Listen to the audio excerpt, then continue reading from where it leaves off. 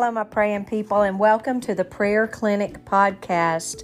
This week, I'm going to be introducing you to another one of my good friends, Sonia Thalman. Sonia is my neighbor, just about. She lives down the road a little ways from me. She's also a former colleague. She and I worked together in the Prayer Clinic ministry. In fact, Sonia helped me start the Prayer Clinic podcast. Sonia is the mother of 2 teenage daughters, and she is the wife of Jason, Sonia and Jason, and she serves in the Marriage Helper Ministry as a marriage coach. You're going to hear a little bit more about that and about how her ministry with Marriage Helpers is really a testimony to the love that Jesus has for women, and especially for women that have made poor choices at certain seasons in their lives. And I did not choose Sonia for this podcast because of poor choices. I, in fact, had asked her to participate in part of this series, and she asked if she could do this podcast with me. And together, she and I are going to be talking about 2 scandalous women. We're going to spend a little time with the woman at the well, and then also with the woman who was caught in adultery. And in both of these conversations, we're going to see how just radically different Jesus was in his interactions with women than any other men were in the culture of that day. And I hope that as you listen to this podcast, you will be encouraged, you'll be empowered, you will know that no matter what you've done in your past, it can have zero impact on in any way destroying your future. In fact, God can actually take all of the mistakes of our past and do a beautiful work of transformation so that those very things become catalyst for ministry, where we get to take our place in advancing his kingdom. So it's just an exciting podcast. I think you're really going to enjoy this one, and you're going to love Sonia and her sweet nature as she shares how Jesus has impacted her life today in relationship to the impact that he made on these scandalous women that we find in the Bible.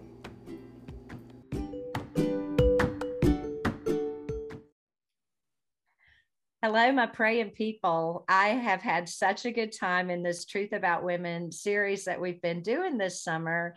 And today is an extra special day and an extra special recording to me because my good friend Sonia Thalman is joining me as we are about to talk about these scandalous women that Jesus met.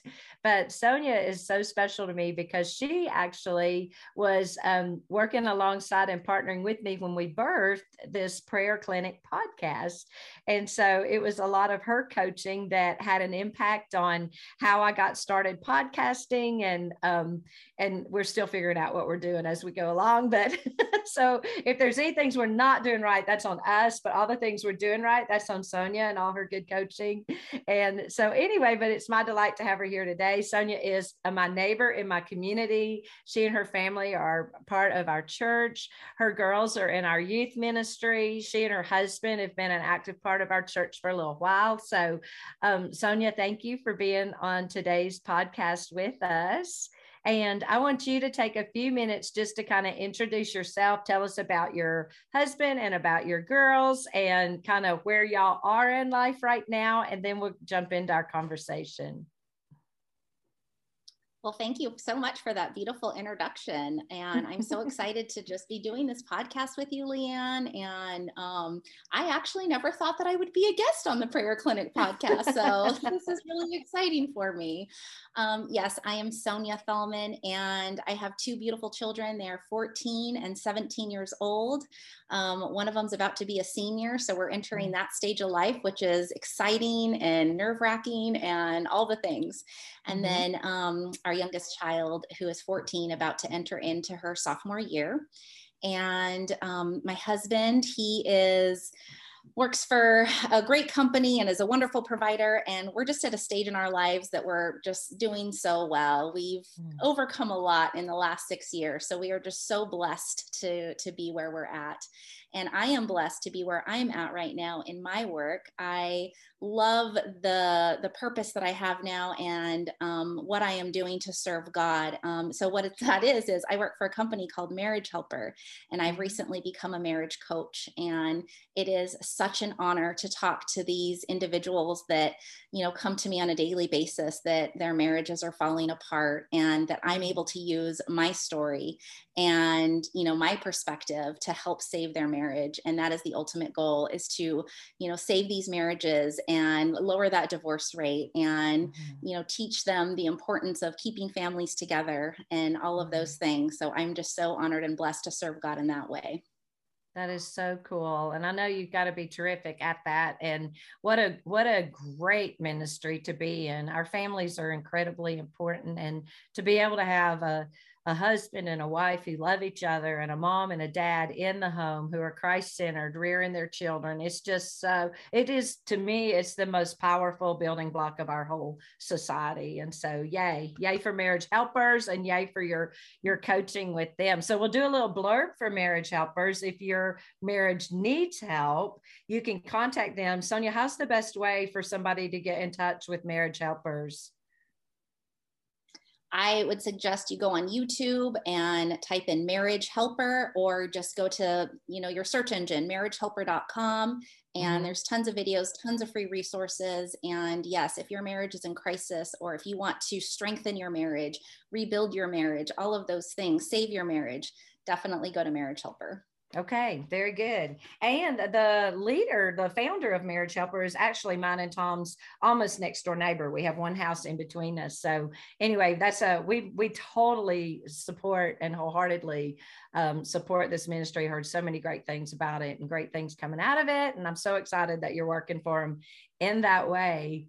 And so this summer, we've been talking about the truth about women, and all of this, the listeners who've been listening to the whole series know that this all transpired with an invitation from my husband being the lead pastor at our church, and then also our associate, who asked me to bring the message of called The Truth About Women on Mother's Day. And it was with fear and trepidation that I stood up to deliver that message. And then I was surprised at how hard it was to just speak truth about women in our culture today. And that's what then, I guess, kind of awakened something in me that made me think, goodness, there is much truth that needs to be shared. And that's what we've been doing throughout the summer. And so we've gone from kind of the beginning, the origins of women. We've talked a little bit about the role of women and what we can know about God's relationship to women throughout the Old Testament. And then we've jumped into the New Testament. And last week we did a podcast with Rachel Lovingood and talked about two women that were, goodness, my mind just went blank, that were desperate, two desperate women. That was it. And then today we're going to be talking about two scandalous women. And so these two women that we're going to talk about today are the woman at the well, and we find her story in John chapter 4. And then we're going to talk another little part of our time together about the woman who was actually caught in the very act of adultery. And we'll unpack that part of the story too. Her story is found in John chapter 8. And but let's talk about them one at a time. We're going to first talk about this woman at the well. So Sonia, do you want to tell the story, or you want me to tell the story about the woman at the well? I'll let you tell the story. Okay, I'll tell the story. Then I will. So this woman was a Samaritan woman, and the significance of that was that some Samaritans were not how we say, they had much racial tension between them and the Jewish people. So much so that even though all the travel was kind of north and south in Jesus's time and the life of his ministry, but people like him who would travel back and forth would go way out of their way to avoid the whole area that the Samaritans lived in. And it's kind of interesting because even today in Israel, there are parts of the land that Jewish people do not go in, Palestinians do not go in. So there's still this tension that you have there between people that have various historical backgrounds. Samaritans were similar to the Jewish people, and I won't go into all the history of that. Just know they did not get along with each other at all. And so Jesus and his disciples had walked through Samaria anyway, I guess to make better time or whatnot. And at lunchtime, Jesus actually sent the disciples on, and he sat down at Jacob's well and by himself while his disciples went to go find something to eat. And when he sat there, the Samaritan woman came to draw water, and she was drawing water in the middle of the day, which in and of itself was unusual. And then he struck up a conversation with him. And when you read the dialogue in John chapter 4, you see that she is kind of taken back by that, because Jewish men didn't speak to women, period. Samaritan men or women didn't speak to this woman. That's why she was going to the well at the middle of the day. She was an outcast in her own people. And so for him to cross the barriers of one, Samaritan, and then two, a man speaking to a woman, three, doing it when nobody else was around, like so many things. He was blasting through so many things that he was not supposed to be doing in that culture in order to have this conversation. So that kind of sets it up for you. And then they have this just amazing conversation that results in her being the very first person, man or woman, who gets to hear out of Jesus's own mouth that I am he, I am the Messiah. He identifies himself as the Son of God, the long awaited Messiah. And she's the one who gets to hear it. So you just can't, you know what I did, Sonia, when I was prepping for our talking, I watched this little excerpt from the series. Is it on the series called The Chosen? And I watched it, you know, this little blurb take place. And they do such a good job in The Chosen of taking that whole first century Jewish world, but then in the way they're building the dialogue in the Chosen series, which is all just chronicling the life of Jesus, is making it communicate to our world today. Like they're doing it with very much intentionality without digressing too terribly from from handling the scripture with great integrity, I think. So anyway, that was, it just really sparked how crazy wild it was for them to even have this conversation. And then, just the impact it had on her because Jesus had chosen her to be the one to hear. So there's our story. And so we find this woman at the well, getting this powerful conversation. And I wanted to talk about maybe what your thoughts are in what that must have been like. Like if you had been this woman, like what would this have been like for you? Wow. Well, first of all, I mean, I think about even today, you know, if I were in the presence of Jesus and he was right in front of me, like how overwhelming that would be. And, you know, just so, you know, nerve-wracking. And I mean, yeah, that would just be, I wouldn't know what to think. I'd be, right. I would have no words. Right. I have no words. Right. And even if you, especially once you kind of realized who you were talking to, of course, by then she'd already had such a conversation with him that I don't know. I mean, because like if I had known that Jesus had arrived and I was talking to him, it'd have been like my favorite professor at college. Like I never felt comfortable talking to even, you know, somebody just that I respected like that. But some of the beauty of this is Jesus didn't reveal who he was till after they were engaged quite a bit in the conversation, you know.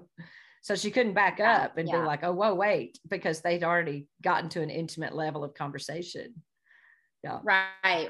Well, and also just for her to have the courage, knowing that she wasn't supposed to be speaking, you know, to him or really anyone right at that point in time. And so just to have the courage to be able to have dialogue and, you know, just put herself out there. Yeah. One of the things that when I watched that little blurb from The Chosen that it kind of emphasizes, she said, people don't see me. They don't talk to me. They don't see me. Have you ever been in a place in your own life where you felt like I'm not seen? I don't matter. I'm not important.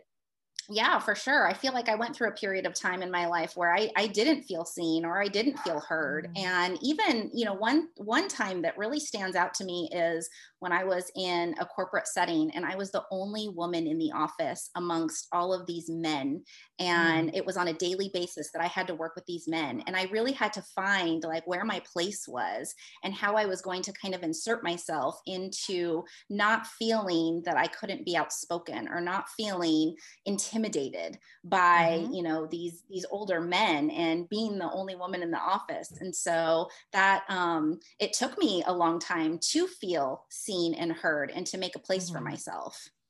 Wow, that's interesting because, I've talked with other women and of course, all my professional work has been in the ministry world too.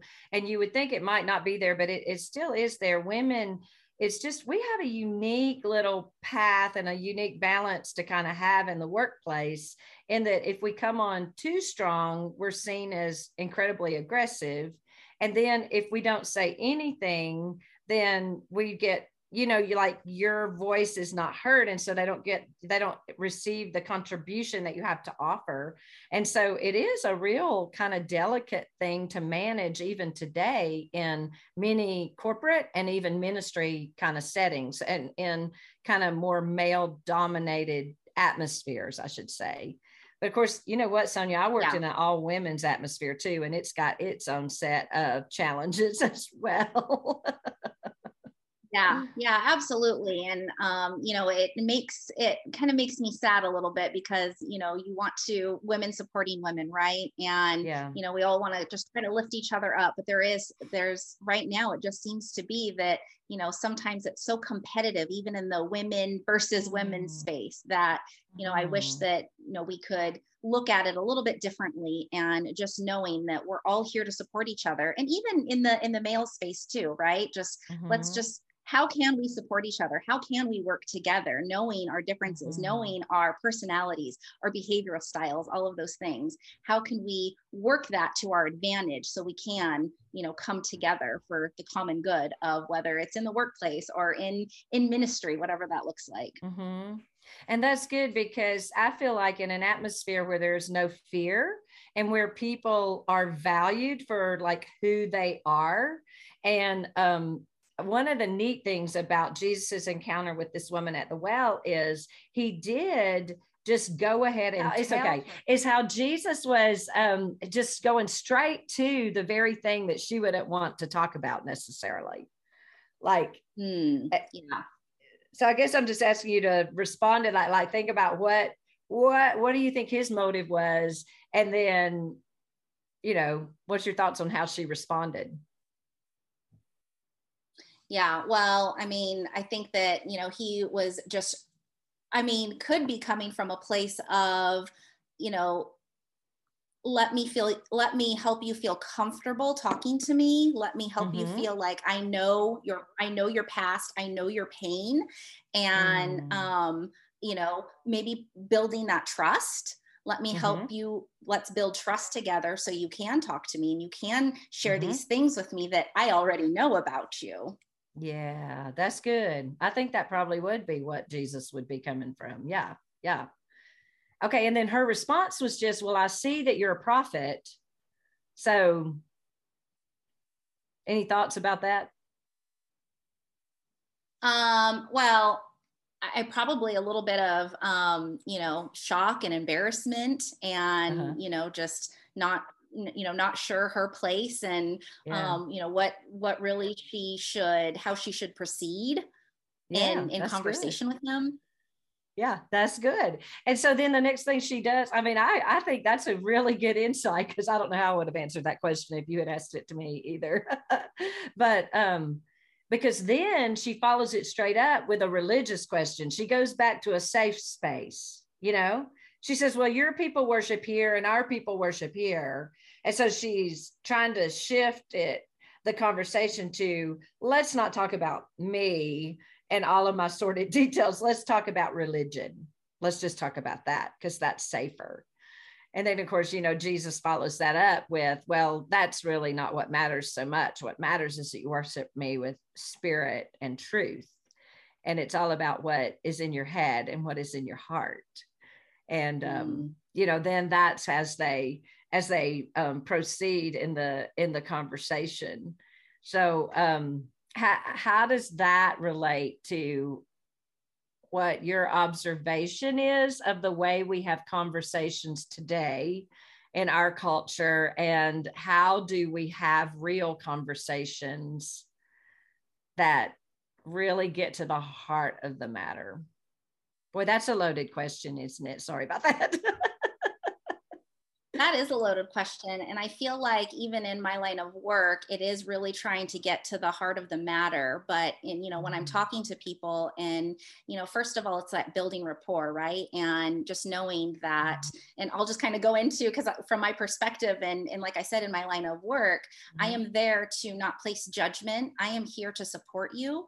And I, am here to let's build trust, let's build rapport. And then it helps with the dialogue of really getting down to the root of the issue. And, it requires a lot of asking questions. And, that's really what coaching is about, is asking a lot of questions and helping them kind of navigate their own answers, and helping them navigate like, oh, well, I didn't think about it that way. Or, oh, I may have done this, or I may have done that. So that's the way that I can think about it in my, like I said, in my line of work. Well, that really lines up. Then you can truly see that in this interaction that they're having, is that's kind of the approach he's taking, because he's helping her come to her conclusions, which is really a great coaching tip for us if we're thinking about sharing Jesus or our faith in the world today with others. It's to find common ground, and then know how to ask good questions so that we can help people come up with their own. It's almost like he puts a light out there, and then he lets them find her way. He helped her find her way to the light. And when she gets almost there, he's like, it's me. I'm telling you, it's me, And she's like, yay, I cannot believe you've just shared that with me. Like, to me, that's the sweetest thing, is that here she came to the well on a normal day, feeling her normal, broken, messed up life, with probably no hope for the future and much regret from the past. And Jesus just is there, and he meets her right there where she is. And then he heaps so much acceptance, non-judgment, and value on her that her whole outlook has changed. Yeah. So, yeah. And, Jesus meeting you right where you are. And you think I have so many like instances where I can remember like Jesus meeting me right where I was, not feeling worthy, not feeling love, not feeling, just good about myself, feeling just in my mess. And he met me right where where I was. And just the sense of, I can, even going back when I was in my own marriage crisis, and going back to feeling that way, and knowing, kind of had that almost like that aha moment where I felt Jesus. He was there for me. He had me. He was holding me. And I put all my faith and my trust in him, knowing that I was going to be okay. Oh, that's a sweet place to be. And that had to be kind of what she was feeling, because when she realized that he had just revealed this to her, everything changes. Because the other remarkable part of the story is she does this, and immediately she's like, I got to go tell everybody. And so here's this woman that didn't even want to see people in the street, is now going to go back and gather everybody together and tell them who she's just met. And what I was thinking today when I was reading that, I thought, nothing changed in her village. Nothing had happened there. So whatever she left that she felt was so oppressive was the same when she got back. And yet it no longer felt oppressive, because something had changed in her. And because to me, I thought, then it really is a change of mind and heart, a transformation God can do in us that doesn't have anything to do with, the circumstances that we're living in. Speak to that a little bit.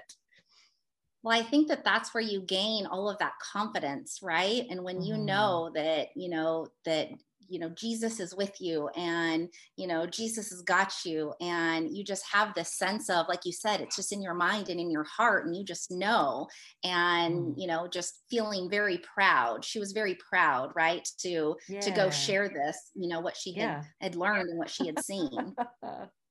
Well, and I also did a little bit of research on women in this day and age, because a lot of times we look at it and we bring, whatever we think it might have been like to the table. But actually in the Old Testament, women had more respect and honor in the culture than they did by the time we got to New Testament times. And the difference was the influence of the Hellenistic or the Greek culture. So it was the influence of what people today will say is, oh, it was Christianity, and it was the biblical narrative that created the patriarchal oppression. But that is not so, because we've been lining that up. That's not the biblical narrative. And then in the first century Jewish culture, the Hellenistic culture, which is the Greek culture, had inundated Jewish thought. And in their culture, in the Greek culture, women were supposed to be in the home. Basically, the literal was in the bedchamber. She was queen, but that was the only place. Outside, there was no place for her. She stayed there. And so women, even in this day, would have been seen as their primary role was to marry young and produce legitimate heirs. And so with this woman having been married 5 times, chances are she'd had children. There was no birth control at that time, but all of her children would have been illegitimate because of the succession of, men that she had had. And whoever she's with now, there was no way to be able to fulfill her one role in society to produce a legitimate heir. And so in all ways, it was just, not only can we be impressed as, modern world, Western civilization women, but even more so impressive to me it is for her in the culture that she was in. But what it also shows is when one person has the change of the Lord in their heart, the culture is not strong enough to withstand that. Like, it doesn't matter, because later we read that many people in her village were saved because of her testimony. And so that should also be empowering to us to, like, we can be aware of the culture, we can be sensitive to the culture today, and this is something I've kind of been on just lately, is I think it's time for those of us who follow Jesus not to shrink back, but to be bold, not abrasive, but bold in telling the truth. And we cannot not do that kind of thing. Yeah, so, especially where we're at in our world right now. We need that more than ever. We need women to be bold. We need just really everyone to be bold about where we're at, because there's such a huge attack on Christianity right now. And I just feel like it's now more than ever in our society and in our world. So we have to, be brave and be bold, and, something that, I, as a mom, try to teach my children, and how to, show that boldness and, share their faith and share what it means to follow Jesus, and all of those things. We definitely need that now more than ever. That's very good. Do you have any current, now I'm putting you on the spot, but I know your girls and I think you might have them, like situations where your children have been, or one of them maybe has been able to stand up for her faith and be bold in a situation? Does that come to you in a place where she's done that? Yeah. This is going to be a little controversial about what I'm about to say, but it's okay. We're being bold. Yeah, I'm going to be really bold right now. Okay. And it's with our oldest, and she came to us earlier this year, and she had said, I want to be homeschooled. And, at first I was like, no, you're fine. I don't know why you would ask me to do that. Like, you're almost in your senior year, or you're in the middle of your junior year. Why would you ask? We're almost to the end. And and so she was having a lot of anxiety, a lot of just having a hard time with, again, everything that's happening in our society right now. And, we had to make that decision to where she was bold to kind of stand with her beliefs and values. And even in school, her beliefs and values are not aligning in school and with others. And the things that she was seeing, the things that, were being taught she's like, this does not align with my beliefs and values. And so we had the conversation as a family and made the decision to, kind of, let's go with it. Let's pull you out and let's see how it goes. And again, there was a lot of anxiety going on, a lot of, just really personal things that she was dealing with. But, she did have, some boldness in her where she had to confront, some of her teachers and her school counselors and, to really just stand rooted into who she is. And, oh gosh, why am I getting emotional? Like, I'm so proud of her and who she is and that she did that. That's amazing. And that is what our daughters and granddaughters need to see, because they are going to have to be bold, I believe, in their, and we all need to be, but they want to see us be bold and be demonstrated, standing up for what you believe and doing it in a way that's not offensive, but that also is not intimidated by, that so many times the fight against Christianity seems so aggressive that some of us just by nature want to back down and be real quiet and try hard not to offend anybody. But I don't think it's wrong in any situation. And I actually think I would love to see a world where we have a lot more regard and respect for opposing views, where we could actually have conversations again, like I think used to be pretty healthy. When I was a child, men would sit outside those little country stores and play checkers and talk politics, and they would holler at each other, but then they're like still friends at the end of the day, because you could be on opposing views and still be friends. And it would be nice if we could kind of bring that kind of a thing back into our culture today. Yeah, I think. Absolutely. And even in that situation, like, that just taught me so much about myself and about a parent and just being, just like I said, so proud of her. And, by nature, I've always been just like a people pleaser. And like you said, like not wanting to offend anybody and, caring about everyone's feelings. But the fact that she did what she did and she was bold enough to just stand for who she is. Like, as a mom, I'm like, wow, like that is amazing. And she is teaching me so much. That is so good. So good. All right. So this is our women at the well, this first scandalous woman. Let's talk about the woman who was caught in adultery. So this particular woman, let me see if I can find my little notes about her. You can find her story in John chapter 8, verses 1 through 11. And her whole situation is just got so many things going against her, even though she was the one who was caught in adultery.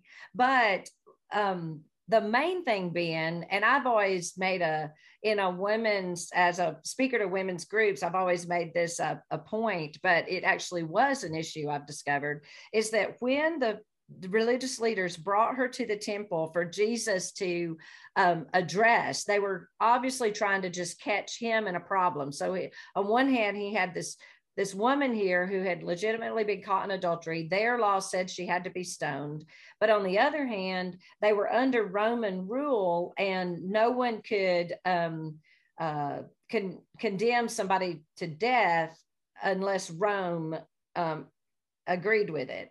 And so they were really trying to put him between a rock and a hard place and make a conflict, because then if he just forgave her and let her go, which they probably thought was very possible because that would be characteristic of Jesus, then he would disregard the actual law that if he were the Son of God that he put in place. So in all ways, it was just like the world does today. It tries to really create scenarios where a Christian has a no-win response to it. And so Jesus, obviously, we know the story gets out of this by saying, well, first he crouches down into the sand and he draws something. Don't we all wish we knew that? I've heard so many messages on what did he write in the sand. And then he just says, he's who's without sin, you be the one to cast the stone. And of course, they got convicted by that. I can't help but think it was just like a spiritual conviction that God himself put over him, and they just walk away one at a time. He's left with the woman, and he says, where are those who condemn you? And she said, there's nobody here. And he says, then neither do I, which is just beautiful, because that's total fulfillment of John. Everybody knows John 3:16, but John 3:17, Jesus says, I didn't come to condemn the world, but that the world through me might be saved. And so this was just really an illustration of the reality of that truth. But back to the original statement I was trying to get around to making, is that it was just the woman brought before Jesus. And even in the Jewish law, in their religious law, the guilty party was supposed to be stoned. That would have been the man and the woman. So even in a scenario, I almost think it could have even been a setup, because they only wanted to throw the woman out there. So, like they so often did, they were breaking their own laws in their attempt to try to trip, Jesus up. So that's the story. What are your, like, when you think of the woman caught in adultery, what is your personal response to this story? Knowing what I know now, and knowing how much I struggled during that time period of my worth, and, feeling just bottom of the barrel, scum of the earth because of what I had done. And, but, again, just talking about, Jesus met me where I was at, and, being able to just know that I was going to be okay, and that, I was strong enough and worthy enough. Worthy enough was a really big one for me, because it took me a long time to forgive myself, and to even, I questioned if Jesus still loved me, if I, if he would be able to forgive me for all of my sins. And so, that story always really just kind of hits me hard. Wow, that's good. And I'm working on another Bible study right now that we're doing online this summer with some of the women at the church, and then some women beyond the church. And this week, it's on the 2 charcoal fires, where Peter first said, I don't know him, after he had promised that he would die with Jesus if he had to. Even if everybody else denies you, I'm never going to do that. That's what Peter said. And then at the first charcoal fire, he's like, no, I'm not his disciple. And then he starts cursing and saying he's not, whatever. And then he feels like such a failure. He runs away. And then even after Jesus has resurrected, and he has even seen Jesus in the resurrection, they have this second charcoal fire. And that's the one where Jesus is on the beach. They're out fishing, and he swims into shore. When he realizes it's Jesus, he's so excited to see him. But then Jesus says to him, do you love me? And Peter's like, well, yeah, I love you. And Jesus says, well, feed my sheep. And he does this 3 times just to counteract the 3 times that Peter had ignored him. But the scenario was, I think, exactly what your heart is in this story about the woman caught in adultery, is Peter knew Jesus was good. Peter knew Jesus was risen. He knew Jesus was his savior. Like all these things we know if we're following Jesus, but he did not know if Jesus would still consider him worthy to actually trust him in ministry, to serve him, to be a real citizen in the kingdom work with a kingdom job to do. And the reason was his self-condemnation, like what you're talking about. Can Jesus forgive this? And Jesus, can you even imagine poor Peter? Like he's using the smell of that charcoal to bring him front and center right back into that situation. Just like us probably having this conversation about this adulterous woman, God's brought you right here on this podcast, to then this is a redemption moment. And Sonia, I think it's so powerful that you share your story boldly, because you're not obviously the only one. And God now is using you. Isn't that just how he is? He uses you to serve in the very spot that you thought the devil had created a scenario where you no longer had any value. And this is the very place you're serving. How cool is that? Yeah.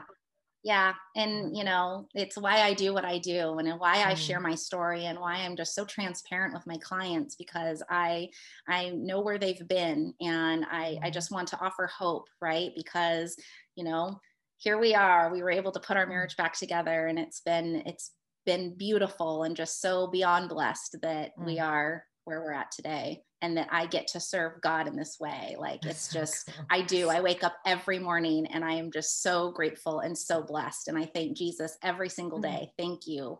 Thank you. Thank you. That is so sweet.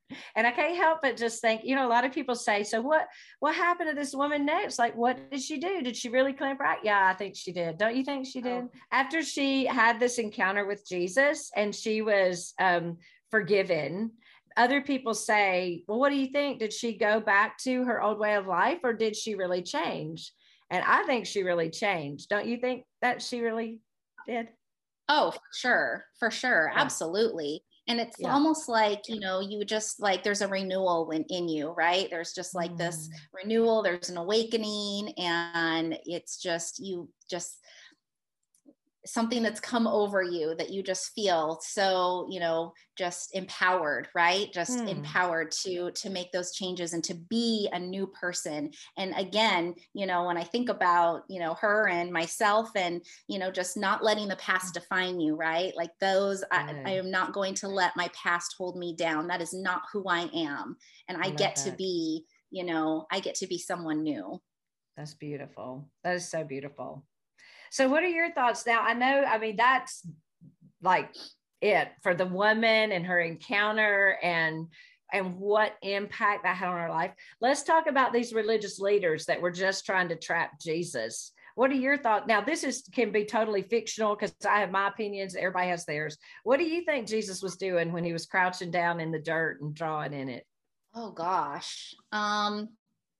I mean, sending a message, obviously, right? But it's just like, what is that message? What was he trying to send? And I feel like it was definitely something powerful. Me too. I don't think he was just scribbling. Some people think that he might have been listing sins that he knew that all the people in that circle. And I almost want to lean that way because of like what the conversation we just had about the woman at the well. Like he did not hesitate just to bring up her worst to have that conversation with her. And to me, God's kind of like that. He knows how to bring conviction to you in a way that doesn't humiliate you in front of others, but it just penetrates your heart. Like, he knows something about you that only you know. So it's a personal thing. And so I wonder if somehow he wrote it in ways that every person there could look and think, oh, like that was me, like that he's talking about me right there. And then somebody else knew, oh, that was me. Yeah, that's what I think, kind of in a way. And so they just very humbly were like, yeah, today is not the day for this. Not the day for this. And it just stops you in your tracks, and right, like it just it hits you. And let me ask you something. Let's take one last little twist with this story because it comes to my mind right now. But how do religious people today sometimes seem similar to those guys that grabbed that woman and put her out in the circle? How can that happen to people today, even that are, I'm talking churchy religious people? Yeah. Well, I think that we do see a lot of that, right? We see a lot of that in our society today. And I think that we've always seen it. But then, the frustrating thing is it's like, just because one person or several people do it, then that's just the, stigma that's been put on. And that's all of Christianity. That's all of Christians. And we get put into this bucket, and we get put into this, because one person did it, we're all like that. And it's but again, it's just that, at that point in time, we as Christians definitely need to be convicted and kind of just like, reflection of who we are and what we stand for, and what does it mean to look like Jesus and be more like Jesus. And when you think about that, and you just really sit on that, then there's no judgment, right? Like Jesus wouldn't judge. And that's where, we really need to aim to be. And that's how we're going to be better people, better humans, better children, all around, better leaders. Mm-hmm. And I think there's a way that we can still stand for what is truth, and we can still proclaim truth in a world of a lot of shifting shadows, and be accepting and non-judgmental and inclusive and loving and compassionate. And one of the things that I have thought recently is the Roe v. Wade, was overturned in the Supreme Court. And of course, the very liberal government is having a knee-jerk reaction to that right now as we're recording this podcast. And I have thought, though, many times when there's something in society as controversial as abortion, and in our Christian worldview, because life is so precious and it's divinely created, we oppose abortion for the sake of life, but we sound like, and we get accused by the opposing side that we only care about the life of the unborn, when we don't. We care about the life of, in fact, pregnancy centers outnumber abortion clinics 3-1, and pregnancy centers are taking care of the mother. That's our way of speaking life into those unborn children. And but one of the things that I have thought about is, wouldn't it be something if the church people were so known for their compassion, their generosity, their non-judgmental spirits, that any girl, when she found out she was pregnant and felt like she had nowhere to turn, she knew that she could go to the closest church she could find, and they would take care of everything. Wouldn't that be great? And I really think that we would. I think many of us would. And we've even seen in our church many scenarios where we have literally, and it's not even a policy of the church, it's just the people of the church are generous like that. And when somebody comes into the church that does have desperate need, the people deliver that need. And I've watched lives be transformed because the generosity of our life groups pouring into people's lives. But the world still doesn't know that's who we are. So I almost feel like we have to go over the top with it, and we have to be very, very vocal about it to let the world know this is who we are and this is what we do. And so if you're ever caught in a place like that where you just need help, we're here. We're here, ready, available. We're going to do it. And I think that in a way, I don't know. Sometimes I think if Jesus were walking among us now and he came to talk to the churches, he might urge us to be a little more obvious in our compassion. Don't make that something you have to figure out, way on down the line. And I think that you're right. You made a good point when you talked about that one or two people or a few maybe very self-righteous and may have forgotten what it's like to be that person that was caught. Or maybe there's somebody that got saved at 7 years old at Bible school and never did the quote bad things. And so they just don't understand what it's like. And so they say silly things because they're just not thinking. And there might be a few, but what happens is that gets interpreted as that's the church. And that's just simply not the case, And so because the church is the one that gives generously, that provides, that stays with people all the way through, that, all the things. And that's what we want to be. And I don't know. I think that you're so spot on with, just kind of talking about the woman that needs to, or a woman that's just given birth or not sure what they want to do, to go to the church, and how we can come together and, just to work together. Because when you look at the other piece of it, there's so much brokenness in our system, right? And they don't have anywhere to go. Or even when, there's drugs involved and all of those things, like, where do you go? Where do you turn to? And if you're absolutely so right, like if everybody could just know to turn to your local church, and you will be helped, you will be supported, you will not be judged, right? And gosh, that's just such a beautiful thing. And I would love to see us get there. Me too. And if in case anybody happens to be listening to this who is like, yeah, I bet that's not like that, I would say to you, if you go to the first one, then go to the next one, because there will be a church that can do that. And it is legitimate. I will be honest and say, I actually witnessed that in a church, in a place at one time. It wasn't in the United States though, but it could be, where they were very much had kind of a spirit of self-righteousness and were, I could tell they had made this kind of alcoholic of the area an outcast. And he was so beautiful and so humble and such an alcoholic. But like, I think Jesus would have just wrapped him in his arms while they're like pointing their finger a little bit. So I do know that does happen, but I'm here to say that my longing is that we as churches will really do some soul searching and come up even on the other sides of just, we need to be able to look and act and be like Jesus, so much so that the world would look foolish calling us anything different than that. That would be my desire. I think that's part of being the bride. The church is the bride of Christ, and that's marriage helping in the kingdom, is that when the church is like, she just looks like somebody Jesus would marry, because she has the same heart and the same passion. And she wants to make him beautiful and well known. And he wants to support and give her everything she needs, which he does. He brings his part to the table for her to reflect his glory. Like, that's what it's supposed to be about.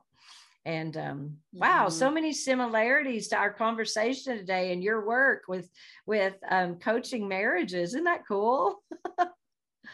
I love it. Yeah. So great. And I mean, just kind of to touch on, what you just said too, is I think that we can get there. I see it in the clients that I coach. I see it in the communities, but there's still a lot of work that needs to be done. And, just, we do. I take full responsibility that I need to do my part and be bold enough to step out there and to do more. Like, I will take full responsibility for that. I do. That's so good. And at the same time, I just wanted people to know, my goodness, like, the hearts of the people that I know in the community of the faith all have a heart for, how can I serve better? How can I do better? How can I rear my children better? How can I treat my husband better? How can I, like in this abortion issue, if I'm against abortion, how can I serve women, who are in crisis pregnancies? And go volunteer for your local centers, figure out what is needed in every community. There's a place that we can be the hands and feet of Jesus and do like he did. I mean, he was not afraid to let his life intersect with the lives of scandalous people. And what can be more exciting than being a part of sharing the love of Jesus with people that, you put it in such beautiful words, Sonia, who feel like they're not seen and they're not worthy, and their past has swallowed up their future, and nothing could be further from the truth. One of my favorite things, and we can kind of close out with this, about our kids ministry, is they say it's where children are seen, heard, and loved. And I love that, because it's like, here is where you matter. You matter. And it is like that. And I want every woman who's listening to this podcast to know that you matter to Jesus. And if you haven't heard anything else from Sonia, I hope that you've heard that no matter what your story is, he loves you. He does not judge you. He meets you right where you are. And your future can be bright, because he can transform and take what has been heaped on you. And if it matters at all, it just matters for what good he's going to bring out of the future. And that's truth, isn't it, Sonia? Absolutely. And you just have to trust the process and put all of your faith in Jesus, and he's got you. God's got you. That's good.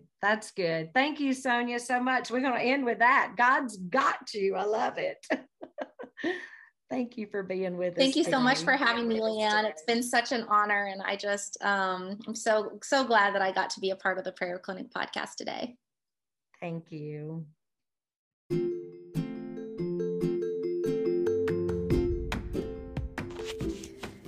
And there you have it. Thank you so much for listening to this episode of the Prayer Clinic podcast. I knew that you would love Sonia. Don't you love her? We'll try to have her back sometime.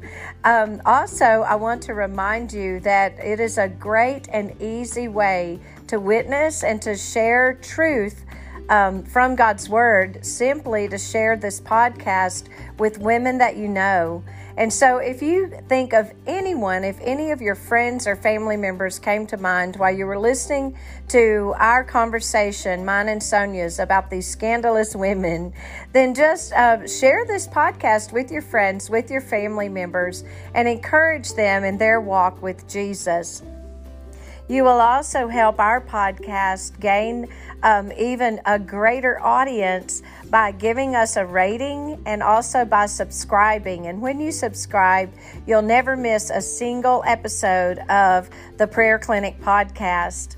I also want to remind you that the Prayer Clinic is a ministry, an intercessory prayer ministry that will mobilize the people in your church to pray. We believe that when we work, but when we pray, God works. And I believe that God is eager to demonstrate His glory on the platform of our church's lives. And it'll be through vital, dynamic prayer ministries that He does this. So if you'd like to know more about the Prayer Clinic ministry and how you might be able to start a prayer clinic in your church, please come on over to our prayerclinic.com website to learn more about the Prayer Clinic ministry. And also, in just a few weeks, we're going to be hosting a Prayer Clinic open house for prayer leaders and interested people in the churches who might like to know more. That open house will be at Thompson Station Church in Thompson Station, Tennessee, and it's actually taking place on a Wednesday. So this particular open house will give you guys who are on staff or who have responsibilities on Sundays and can't get away from your churches, it'll give you a chance to come and learn more about the Prayer Clinic ministry. You can find out more about this upcoming open house at prayerclinic.com. Well, there you have it today, my friends. I hope that you'll join us again next week. I have a very exciting episode coming up with two women that I admire so much. Chris Adams will be back with me again. I've interviewed her and her daughter previously in the past. And then also I'm going to get to introduce you to my good friend Simone Monroe. Both of these women are very well known as women's ministry leaders. They are pioneers, really, in the realm of women's ministry in the local church. And so you'll get to have participate in and listen to the conversation that Chris and Simone and I have together in next week's podcast when we talk about the two Marys, Mary, the mother of Jesus, and Mary Magdalene, a key disciple, a follower of Jesus. So take care, my praying people. Keep the prayers going. And I look forward to talking with you and connecting with you next time.